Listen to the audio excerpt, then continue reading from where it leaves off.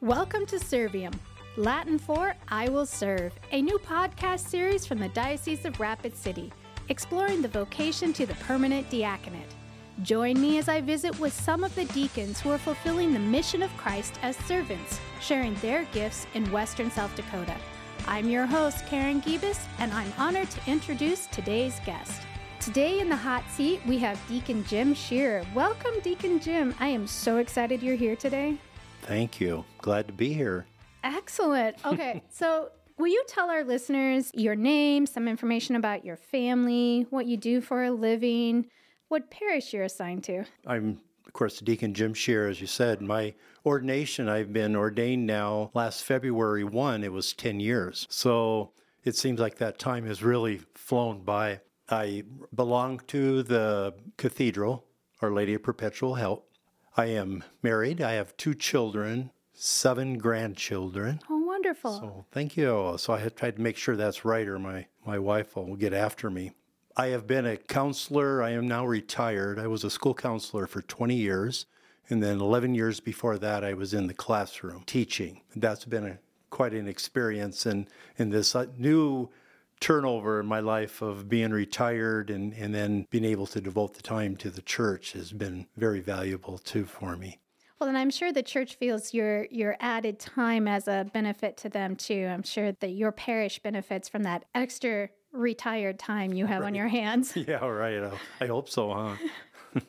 So you said you've been a deacon for 10 years now. What was that diaconate journey for you? Was this something that you knew right away that you were being called to the diaconate, or was it a slow process that took a little more prayerful consideration on your part? Well, it started off, I was out at Our Lady of the Black Hills at that time. Barb and I were members out there for 27 years. And I would have parishioners that would come up and they would say, "Hey, have you ever thought about the diaconate?" And I kind of shrugged it off and didn't think too much about that. But then in my heart, it kept coming back and what they had said, and it kind of made me do more thinking and more reflection and really more prayer about that. And at that time, what happened was we were required to do 4 years of the lay ministry, and then it was 4 years of the diaconate. And so we went to an informational meeting about that. And so I'm listening to the talk and what it's about, and I was getting excited. Oh, I think this is it. I think this is what I'm called to. Yes, where I was called to. And so we get out into the car, and the first thing Barb says is, "Oh my gosh, no way. 4 years of lay ministry? I'm not doing that." And my heart just sank. Oh, I'm sure. And all of a sudden, I know I was in tears, and I started muttering, "Barb, I think I'm being called to the diaconate." And then she just stopped. And so we must not have really had a conversation about that, about how deep that was. Yeah. And then when we got home, we talked some more. And then right away, she said, if this is your calling, if this is really what you want, I will support you. It was amazing when we started the lay ministry classes that she didn't want to attend. And I really thought that her faith just took off when we started that. And I thought all the ladies did in the class. It was really kind of a neat experience to watch their faith grow along with ours. And that's, I think, one of the main reasons they did that. Wow, that's a very beautiful story. Yeah. You know, the fact that your wife wasn't on board immediately or maybe felt overwhelmed at first with this idea, but then with the gift of grace given to her was able to see what could be and then to go along with you on that journey and grow herself in that aspect. What an amazing story. When God calls, he truly does equip everyone who needs to be involved. It was an amazing journey. Yeah. And it really was. And I saw the wives of the deacons after ordination, how they got so involved in themselves that it really made a significance. Wonderful. Yeah. Wonderful. Now, I want to talk just briefly about the parishioners who came and said, "Have you considered the diaconate?" The power of that invitation from someone outside of your family or outside of your normal everyday activities. Can you speak to that, the power of the invitation? Yeah, that was really something, because it really made me start to think that somebody saw something in the parish in me that maybe I didn't see, or I just kind of shrugged off and put to the side and didn't think a whole lot about. It was just that idea that somebody saw something that made me think I need to spend more time in that.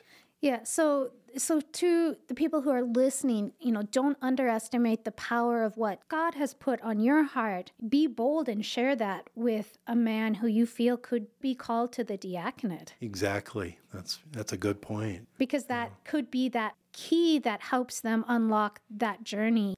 I think is important when you're starting on a new adventure. Because I'm assuming, having never been part of the diaconate program, I'm assuming it's an adventure that has ups and downs and blessings and struggles and everything with it. And to just have that boost of confidence at the beginning that someone sees Christ in you. Right. It was a great journey. It's just so surprising that for 3 years before I was officially in the deacon formation, because we could overlap some of that time period, all of a sudden it just seemed like it was part of our lives. And so we never thought about it anymore. Yeah. It was what we do. So one of the things that you do in your diaconate ministry right now is work a couple different avenues of the new evangelization of our church right now. Can you speak to those things that you do within the parish that are very critical for the new evangelization? The new evangelization says that we are to step out. Before, when we used to call the term evangelization, it was really to take care of those in the pews. And we're finding out that didn't work, that we've got to go out, because now we have people out there in the secular society that are all of a sudden believing something different, that may have been Catholics for years, and now all of a sudden they're no longer in those pews. And I've always thought about that with my ministries. And for example, in marriage prep, when we visit with those couples, a lot of times what we found out is how often do you go to church? All of a sudden it was maybe once a month, which really meant probably once every couple months, or maybe not at all.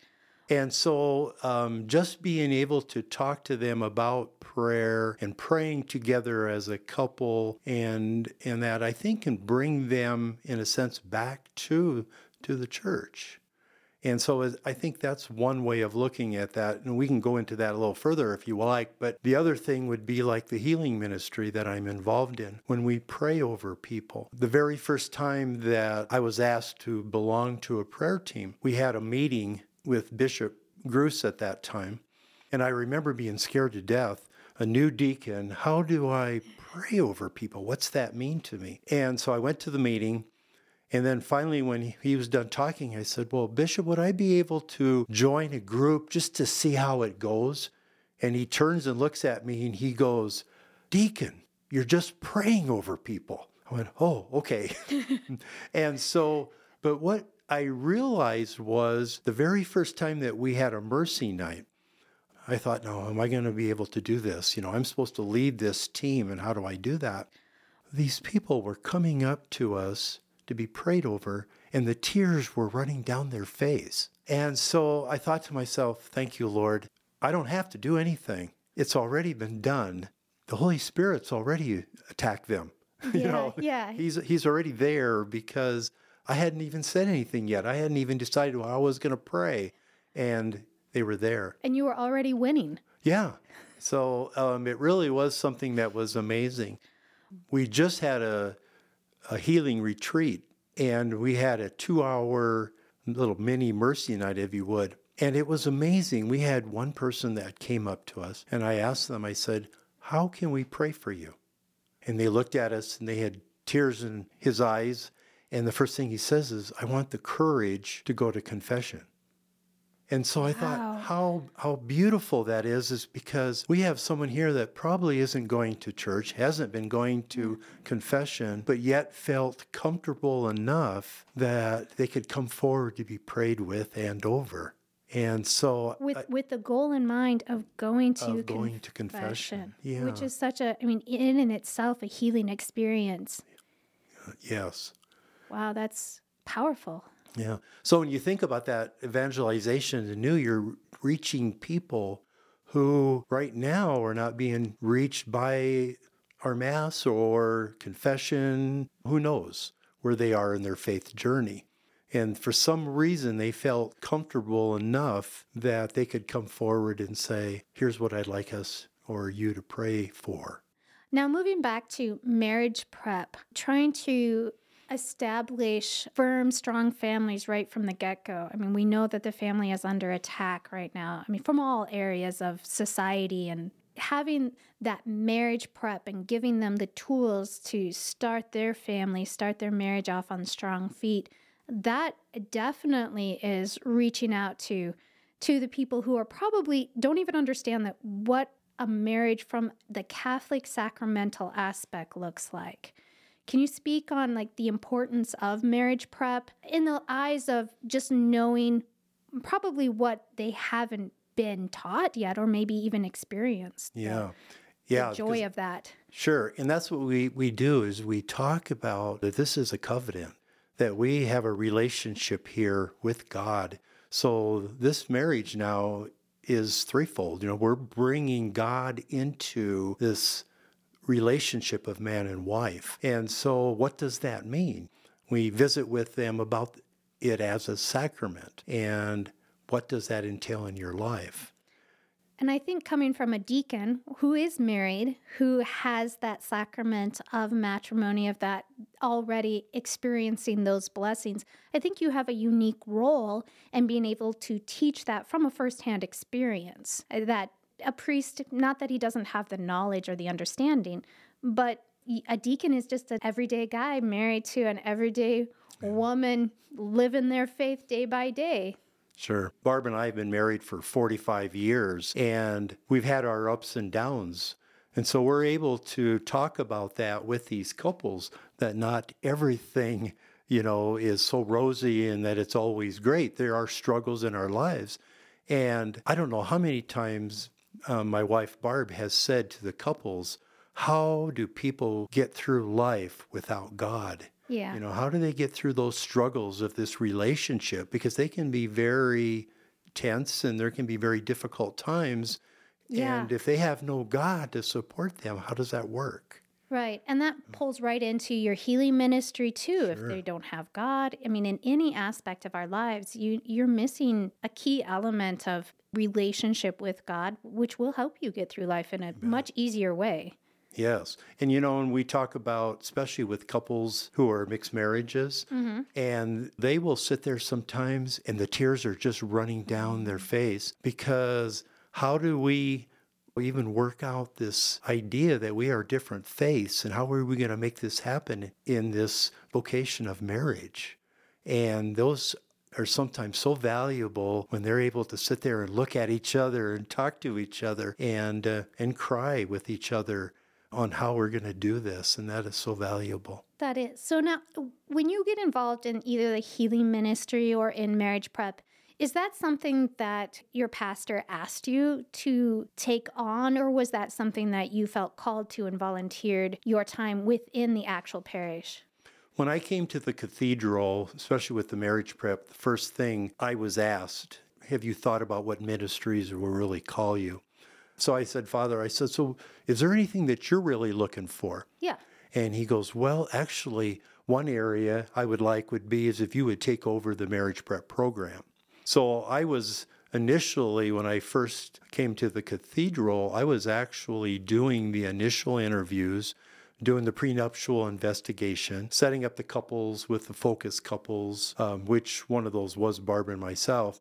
So while they were doing that, you really got to know those couples as we were getting ready for the other process and what was required. And then when Bishop Biegler, then Father Biegler, came to the cathedral, then at that stage, he kind of took some of those reins and he said, I think the priest needs to know who these couples are.